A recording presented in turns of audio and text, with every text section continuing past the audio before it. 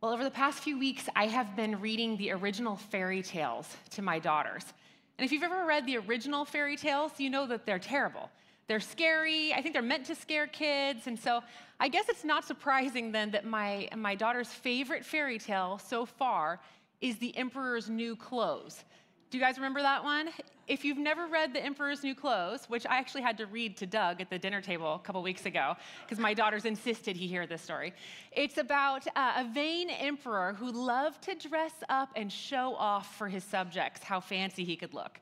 Well, one day he met two men who told him that they were able to make him an outfit entirely of this magical, expensive, exquisite fabric that was only visible if you were wise. Well, of course, the emperor had to have this exquisite new outfit, and so he went ahead and paid the men to get to work and make his outfit. And the day came for him to put on his new clothes, and he was horrified because he couldn't see them. He must be a fool. Well, instead of admit himself to be a fool, he went along with it, and the men helped him undress, and then he put on his new clothes, or so he thought, and they told him, "You know what, sir? This fabric is so delicate, so expensive, it's light as air. It's almost like you're not going to feel like you're wearing anything. It's that nice." Well, the emperor went right along with it, got himself dressed, or so he thought, and then he continued to lead the regal parade straight through town at the front of the line, waving to all his subjects, only to realize about halfway through that his subjects also apparently were not wise, because no one could see his invisible outfit. He was totally ashamed. And my little one just busted up laughing. This is just the best story she's ever heard. Now, it's not a real story, thankfully. It's just a fairy tale. But what if this actually isn't as far-fetched as we might think? What if there's actually some truth to this little tale? Because God's word actually says something very, very similar. To put it really simply, you should never put off and not put on. If we don't put off the old self, we are not able to put on the new. And we know that as Christians, we are supposed to put off the old attitudes and mindsets and behaviors, those things that oppose Christ. We've got to put them off. Like an old pair of dirty clothes, we want to get rid of them. But we can't just leave it there. We have to also put on new spiritual clothes. We have to clothe ourselves in what Christ says we need to put on.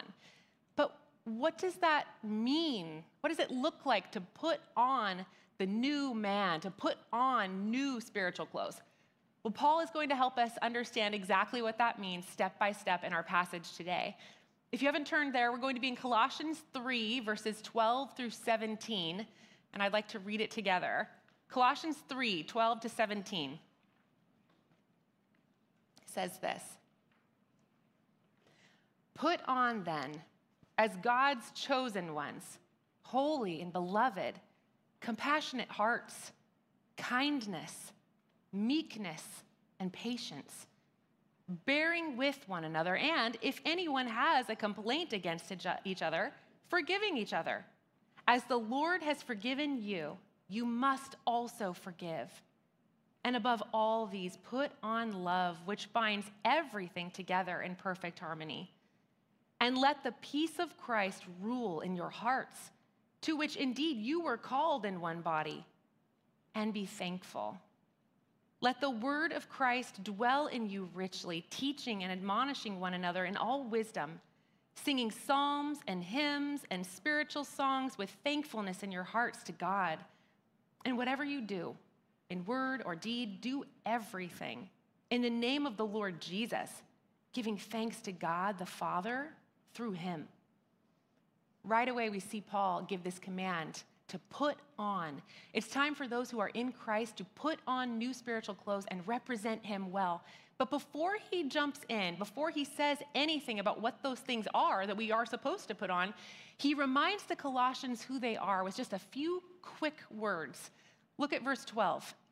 He says, God's chosen ones, holy and beloved. It's like Paul was just kind of taking a step back for a minute, and he's asking them, do you remember what Christ did for you? Remember how he loves you? Remember how he chose you, how he forgave you? That's who you are in Christ. He wanted them to remember that because everything that he was about to say was going to have to flow from a motivation of gratitude for Christ, having done that. Look at verse 12 again. He says, put on then. Now that your position in Christ is firmly fixed in your mind, you've got to choose to live an entirely different way. Put on a new way of thinking, a new man, a new life.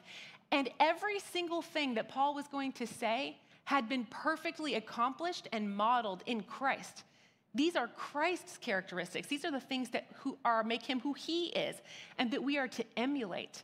This list was never meant to be a checklist of don't do that, do this. It was always meant to point our eyes to Christ, who did these things perfectly. He is both the model and the motivation for the new man. We can't miss that. Paul wanted the Colossians to remember that the gospel really should affect every single part of their life. They should want to be entirely new because of what Christ has done for them. It should be evident in their life. And the same is true for us. It's a tall order, but the spiritual clothes that we are to put on are not invisible. In fact, they should be clearly seen by anyone who looks at us. They should be evident. The way that we live our life, the way that we interact with others, really our relationships, should be a model to the world watching us of what Christ looks like, what he loves like. Let's write it this way for our first point. We need to make sure that we love others the way Christ loves us. Love others the way Christ loves you. Look again at verse 12. Put on then, as God's chosen ones, holy and beloved, compassionate hearts, kindness, humility, meekness, and patience. Do you notice that every single one of these things is relational? They're all relational. This is how we deal with other people, how we show love to other people. And this is tough because we all know that there are relationships in our lives that are just difficult, that are hard for us, that just irritate us. And it's in those moments when we are frustrated or when we're having a difficulty in one of our relationships, that's when we're most tempted to let the old man creep back in and respond the wrong way. And Paul knew that. That's why he wanted to remind the Colossians of who they were in Christ, remind them of the gospel, because he knew that that would be the temptation. The way that Christ has shown us love really has to be the motivation for how we love others. It has to be. And he goes on to say that real Christians should have compassionate hearts. Compassionate hearts. That means that if you follow Christ, you should be a person who is moved deeply in your inmost being with compassion for others. That means that you can look at somebody else's situation and feel a tender mercy for someone, pity almost.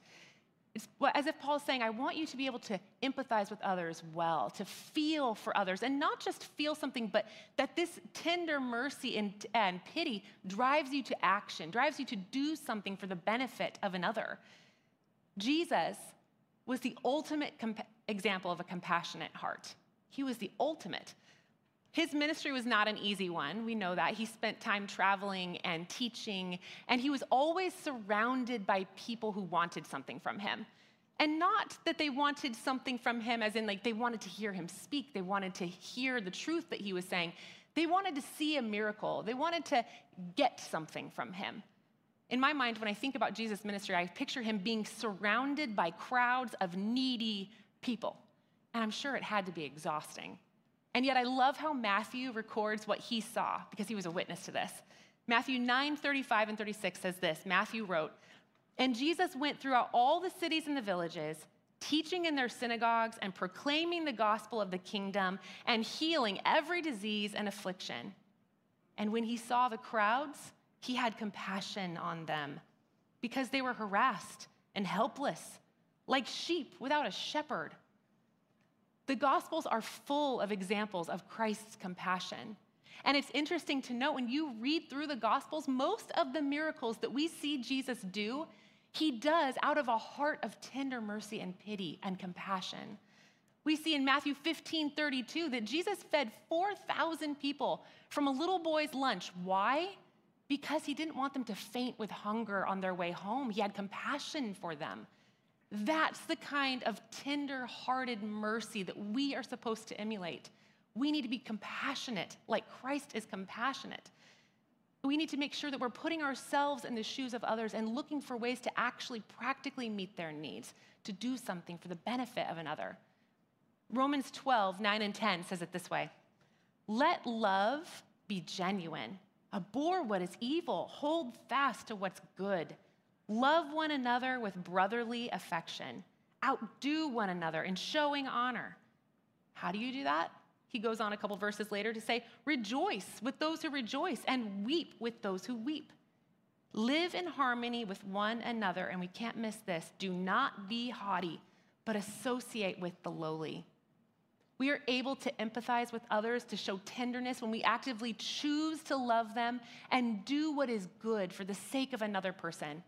Not just saying something or patting someone on the back, but actually doing something for their good. 1 John 3:18 says, little children, let us not love in word or talk, but in deed and truth. Well, back in our passage, Paul goes on in verse 12, not only to say that real Christians should have compassionate hearts, but they also need to be marked by kindness. Kindness is used interchangeably in Scripture with the words goodness and gentleness. Just literally, it means that a kind person is a person who does what is good that benefits others because of their virtuous character. So a compassionate-hearted person is called kind. They do good to others. And it makes sense that Paul goes straight into the next thing on his list, which is humility, because really, a mindset of humility is absolutely necessary for us if we are going to be kind-hearted, compassionate people. Humility is a lowliness of mind, a modesty. And again, there is no greater example of humility than Christ himself. Listen to Philippians 2, 3 through 8. Do nothing from selfish ambition or conceit, but in humility count others more significant than yourselves. Let each of you have this mind. Let each of you look not only to his own interests, but also to the interests of others. Have this mind among yourselves, which is yours in Christ Jesus, who, though he was in the form of God, did not count equality with God a thing to be grasped, but he emptied himself by taking the form of a servant, being born in the likeness of men. And being found in human form, he humbled himself by becoming obedient to the point of death, even death on a cross. Every Christian needs to put on a humble mind. And Jesus' example is the ultimate. Being in the form of God, he didn't count equality with God a thing to be grasped, but he humbled himself to the point of a horrible, gruesome death for our sake. His example leaves us no room to think more highly of ourselves than we ought. He's the ultimate example of humility. We have to be like him. And that is easier said than done, because we all know, again, there are those relationships that really push our buttons, that are difficult. What do you do when you're trying to love others the way that Christ has loved you, when you're dealing with someone who just causes you angst, who has actually wronged you and offended you? What then? What do you do? Let's look again back at Paul's list and see what he says next. We must put on compassionate hearts, kindness, humility, and look at these next two words, meekness and patience. Meekness is a great word. It's actually a word that Jesus used to describe himself in Matthew 11:29. It means to have a gentle mind. One commentator I read explained it this way: meekness is not weakness, but power under control. The meek person is able to submit, trust, and yield everything to the control of God, not fretting or pushing his own agenda. Practically, that means that when somebody hurts you, when somebody wrongs you, and you're struggling to love them, you have got to give it to God and let him work it out. Jesus, again, the perfect example of what it means to be meek. 1 Peter 2:23 says this: when he, Jesus, was reviled, he did not revile in return. When he suffered, he did not threaten, but he continued entrusting himself to the one who judges justly. You can do the same thing in your difficult relationships. You can be like Jesus. Don't bite back. Entrust yourself to God, because ultimately God will settle all the accounts in the end. He is the one who's going to take care of it, and you can trust yourself, your frustrations, your relationships to the justice of God. It's not our job to change someone or to force them to repent or to get revenge or to make them do whatever we think they need to do. That's God's job. Scripture makes it clear that He is the one who will enact justice in the end. Revenge is not ours, it's His. He will deal with it. So we need to fully entrust ourselves to Him, knowing that nothing slips by His notice and He will deal with it all. We can trust Him to take care of it in the end. Our job is simply to forgive. Meekness and patience really go hand in hand. Meekness is the attitude that chooses to trust self to God, knowing that He's got it, He will work things out in the end. And patience is how you control yourself in the middle of those difficult circumstances. The definition of patience is one of my very favorites. I want to read it to you. Biblical patience is the internal and external control in the midst of a difficult circumstance that results in being slow to act, slow to avenge injuries, and enduring difficulty. And Paul goes on to show us exactly what a patient person does to the nth degree in our next verse. Let's read verse 13 together. Verse 13 says, bearing with one another, and if one has a complaint against another, forgiving each other. As the Lord has forgiven you, so you must also forgive. If you are a Christian, you have no excuse not to forgive. You have to be patient with the failings of others because Christ has been patient with you. He's forgiven you. It's really not even about the other person. It's about Christ. You choose to forgive others, not because you are feeling especially benevolent, but you choose to forgive others, not because of them, but because of Christ. If Christ can forgive you, then out of a deep love and gratitude for that forgiveness that you know you didn't earn or deserve, you should want to forgive others just to show Christ how grateful you are for your own forgiveness. It's all about Him. It has to be. It's the love for Christ that compels you to forgive others. And that love for Christ is what spills over onto others and helps you love others as well. But ultimately, it comes back to that. Love is the hinge pin that holds this whole thing together. Look at verse 14. Above all these things that he has just said that we've gone through, put on love, which binds everything together in perfect harmony. One commentator said, love is like the giant overcoat that you put on after you put on all the other pieces of clothing, and that's when you finally feel warm. It all comes together. That's love. Every single thing you do should be covered, encompassed in love. That's what it's all about. Love for Christ and love for others. Gospel-centered love is what makes everything work. Those who are saved by Christ, they can't be the same. They have to look new. They've got to look different. They are a new man entirely, and they're marked by love. And it shows itself plainly in the way that they live. It should be true of us as well. People should look at us and say, I know that they're different.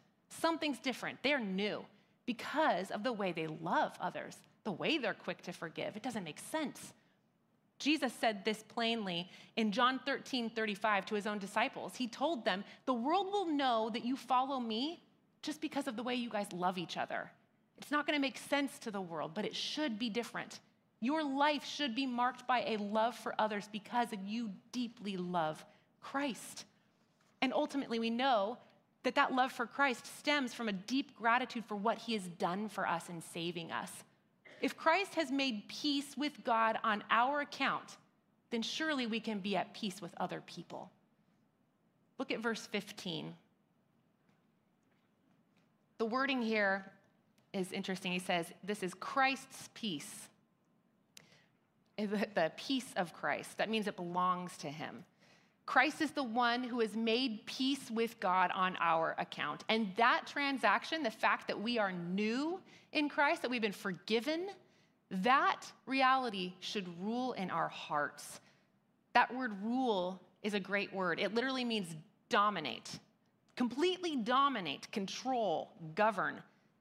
The understanding of what Christ has done and how he has made peace with God for us, that should absolutely rule and dominate our hearts. Your heart is the center of who you are, the seat of your affections, if you will. It's your mind, it's your will, it's the deepest part of you. So really, this gospel-centered love, this love for Christ and what he has done for you, taking you out of darkness and putting you into light, taking you from being the old man who was dead in sin and making you now alive in him, a new person. That reality that you are no longer your own, you belong to Christ, that should absolutely dominate your mind, your will, your emotions, your heart. Everything about you should be absolutely governed by the reality that you are Christ's. And we've got to make sure that that mindset doesn't fade. Whether we've been a Christian for 50 years or 50 minutes, a deep gratitude for the salvation and love of Christ has to dominate us. So how do we not ever let that fade? How can we keep that mindset strong? Paul again tells us exactly how. Look at verse 16. Let the word of Christ dwell in you richly, teaching and admonishing one another in all wisdom, singing psalms and hymns and spiritual songs with thankfulness in your hearts to God. Real Christians aren't just thankful for their salvation and then move on, but they want more of Christ. Just like what Paul said. What he's talking about is the words of Christ. The things that Christ said should be precious to you. You should love them. You should want to obey them. And we have an even greater advantage than the Colossians because we have his words in writing, bound up nice and pretty, sitting on our laps. We cannot ever take for granted the fact that we can read Christ's words anytime. We can't take it for granted.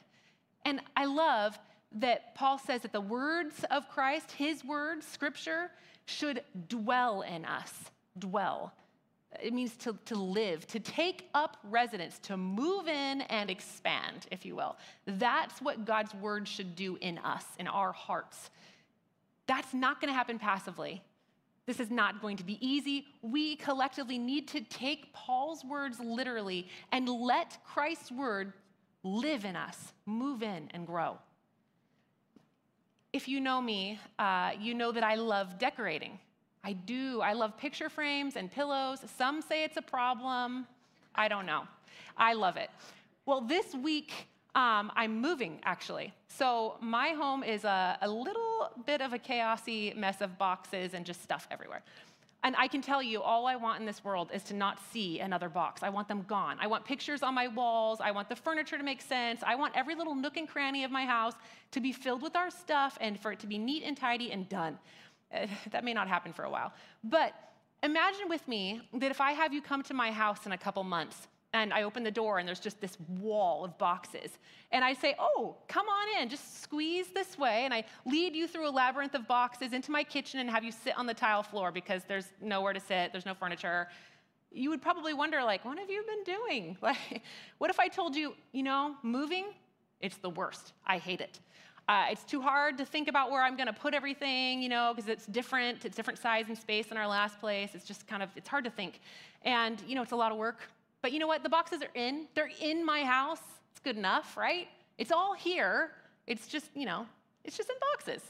You would probably tell me, like, yeah, you should probably work a little harder to figure this out, Well, that's kind of the picture that Paul is giving us of what we're to do with Christ's words, the words that he says. Don't put your Bible on the shelf and let it sit there for a week until you come back to the next church event. Don't tell yourself that it's too hard, that it takes too much time.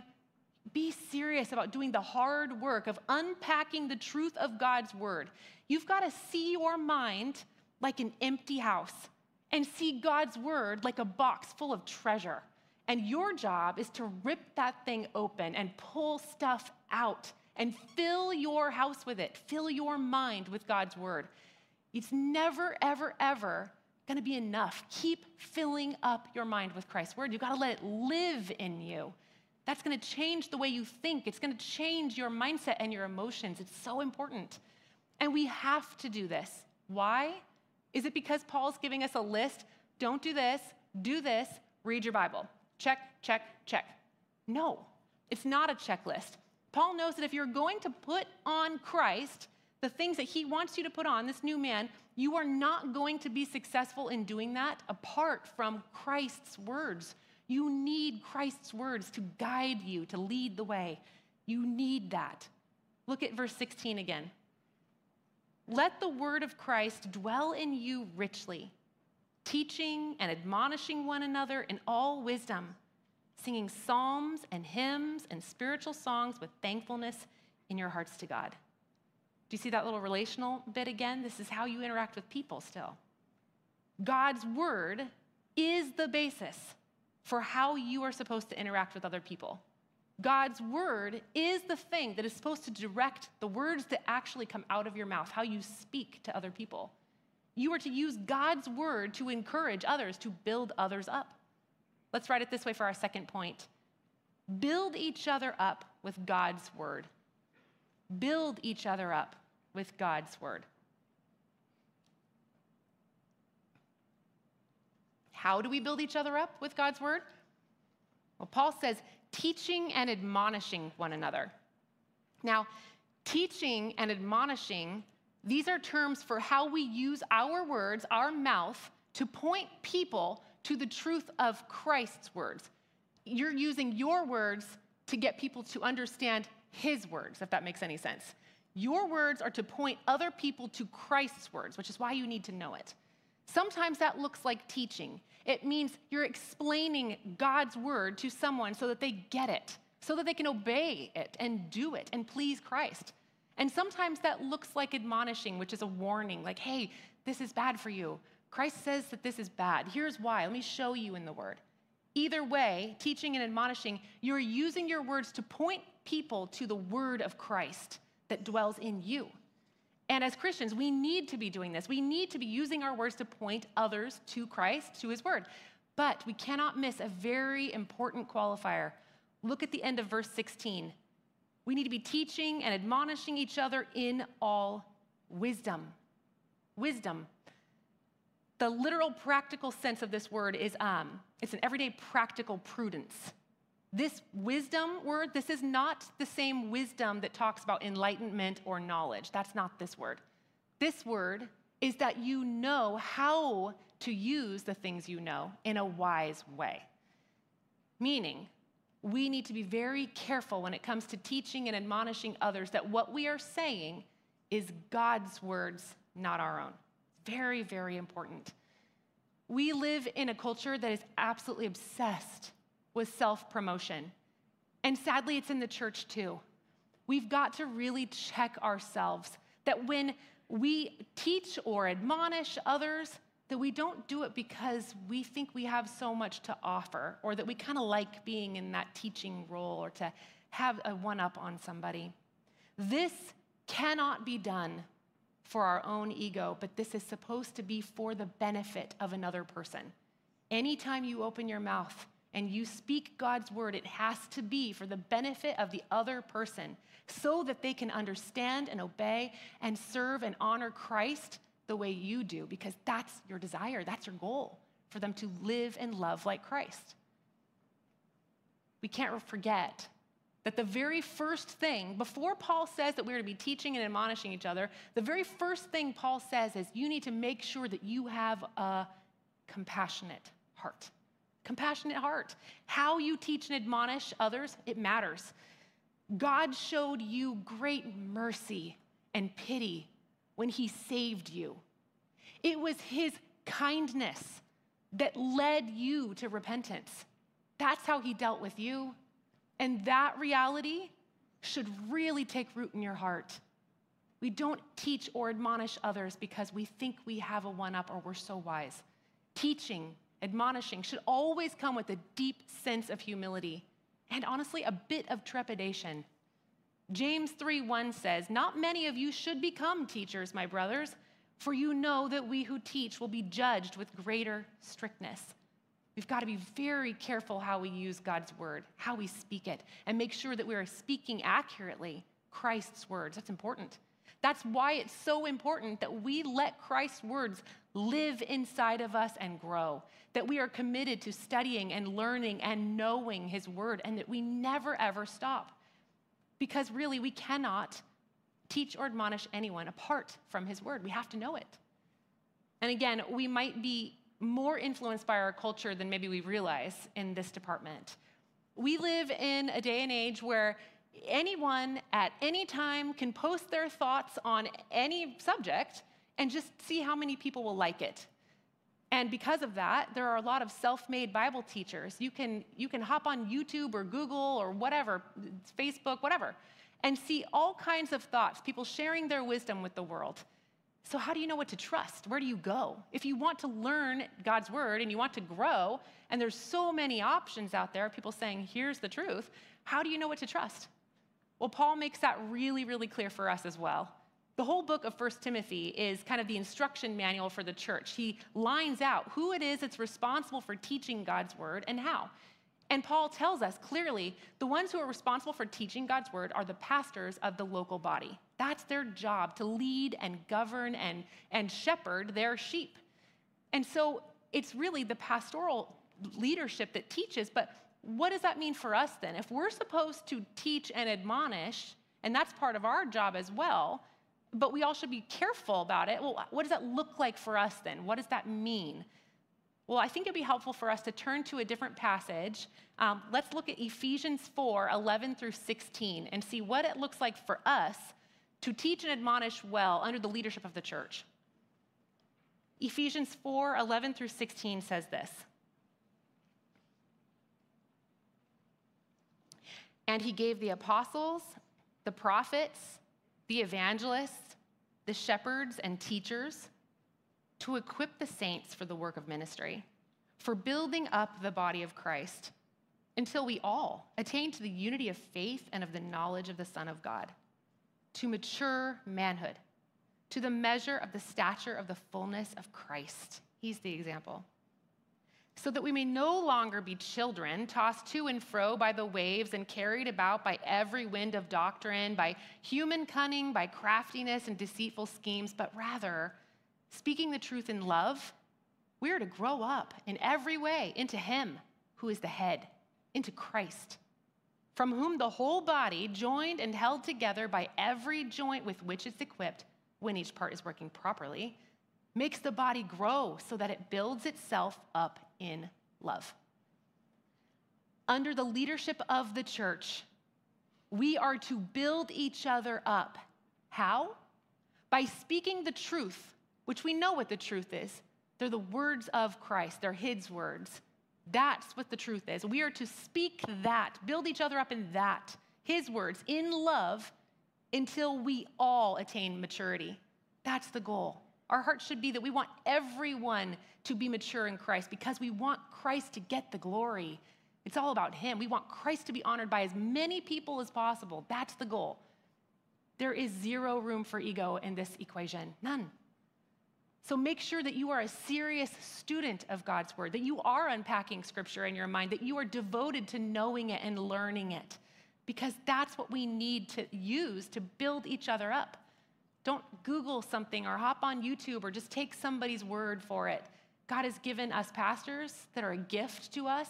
Ask their advice. Learn from credible sources that they approve, that they want you to learn from, so that you can make sure that you're not wasting time, that you're learning good, solid truth, and that you can use it in turn to edify your sisters and build up the body like Christ is requiring us to do. Teaching and admonishing is not just knowing facts. That's not what this is about. Yes, you do have to know the facts, and yes, you do have to study God's word, but teaching and admonishing is not spewing out facts or showing how much you know. Wisdom requires that in every relationship you have, every conversation where you're talking to someone and they're telling you about their life or their struggles or whatever it is, that you are equipped, a workman who knows how to use God's word, pull out just the right tool at the right moment for the right conversation, and help the other person understand and see Christ. That's the point. You've got to help them. When somebody is wrestling or struggling or needs to be reminded to get back on track, it's your job to use God's words and to do it with God's attitude. That's what a teaching and admonishing relationship looks like. You never want someone to look at you and be like, okay, well, you just quoted to me a bunch of verses to show off how many Bible verses you know, but what does that mean? I could read it myself. That's the point. They need a teacher. Your job is to help them understand what the scripture says and pull them along so that they can honor Christ. That's the teaching role. That's what you're to do with your sisters. Don't be a robot. Don't sit down with someone and start rattling off all the things you know or all the verses you have memorized. Robots don't have compassionate hearts. You can have a compassionate heart. Be like Christ. Put on his attitudes and use his words to help other people obey him. That's the point. We can't let ourselves get puffed up. We can't secretly enjoy the teaching role or like that we know more than somebody else or want to show off with the things we know more and more as you see his character. And that love for God is what's going to spill over onto others. The more you love Christ, the more you're going to love his people. It's better to be a new believer with 3 verses memorized than to ever use Christ's words to show off how much you know. It's your job to build others up in love. You are to teach and admonish in wisdom. And then Paul keeps going in verse 16 by saying, singing psalms and hymns and spiritual songs with thankfulness in your hearts to God. Both the word of God and the corporate worship of God is essential for believers. One commentary said that this corporate worship also has a teaching role in our lives. We are, as part of the body, like we just talked about, underneath the leadership of our local church, we're to come together to learn God's word, to speak it to each other, to worship together. We have to make sure we're doing that. Because really, as we're working to put on the new man, it's all about Christ. It really is. He's modeled it perfectly. These are his attributes that he's done perfectly, by the way. So it doesn't make sense when we brag about how well we think we're doing when he's done them perfectly. Our job is just to emulate him and love others well. Look at verse 16 again. It's why it ends simply, be thankful. Everything you do should be motivated by a deep gratitude for Christ for what he's done for you. Let's write it this way. I just want to write one more point down as we wrap up our time together. Let's make sure that we work to advance Christ's reputation. Work to advance Christ's reputation. I have a friend who lives overseas. I don't actually know what he does, but he works for the United States government. And his wife, who is not employed by the government, had to undergo months of training, classes on etiquette, how to host dinner parties, how to dress, how to talk, how to walk. And all I could picture was Princess Diaries, princess lessons. But for real, this is what she had to do. She had to undergo months of training and even dealing with difficult people. If somebody were to come in and push her buttons, and what would she say, and da-da-da-da-da. All this stuff. And eventually, after months of training, they got sent off with the stamp of approval from the U.S. to go and be a representative for them. And I just keep thinking, what a stressful situation. It's her job, to sum it all up, that when other dignitaries from other countries come and have dinner in her house, they are to walk out her door thinking more highly of the United States government simply because of the interaction they just had with her. That's incredible. And a privilege, right? She gets to represent the United States, and foreign dignitaries have a higher estimation of our country as a result. If you are in Christ, you have that same job. You do. You are a representative. You are a delegate. And it's your job not to put yourself forward, but to put Christ forward so that everyone who comes in contact with you sees him, and he garners more respect because of the way you behave. Let's look at verse 17. Whatever you do, in word or deed, do everything in the name of the Lord Jesus, giving thanks to God the Father through him. Whatever we do, wherever we go, just our everyday normal life, the things you do, the things you say, they all should be done in Jesus' name. I heard one pastor say, this doesn't mean that you grab your purse and you head out the front door and say, I'm going shopping in Jesus' name. That's not the idea here. To do something in the name of another is that you are putting that person forward, that you represent him. And that everything you do and say, and all your interactions with other people, that they would look at you and have more respect for him because of how you live.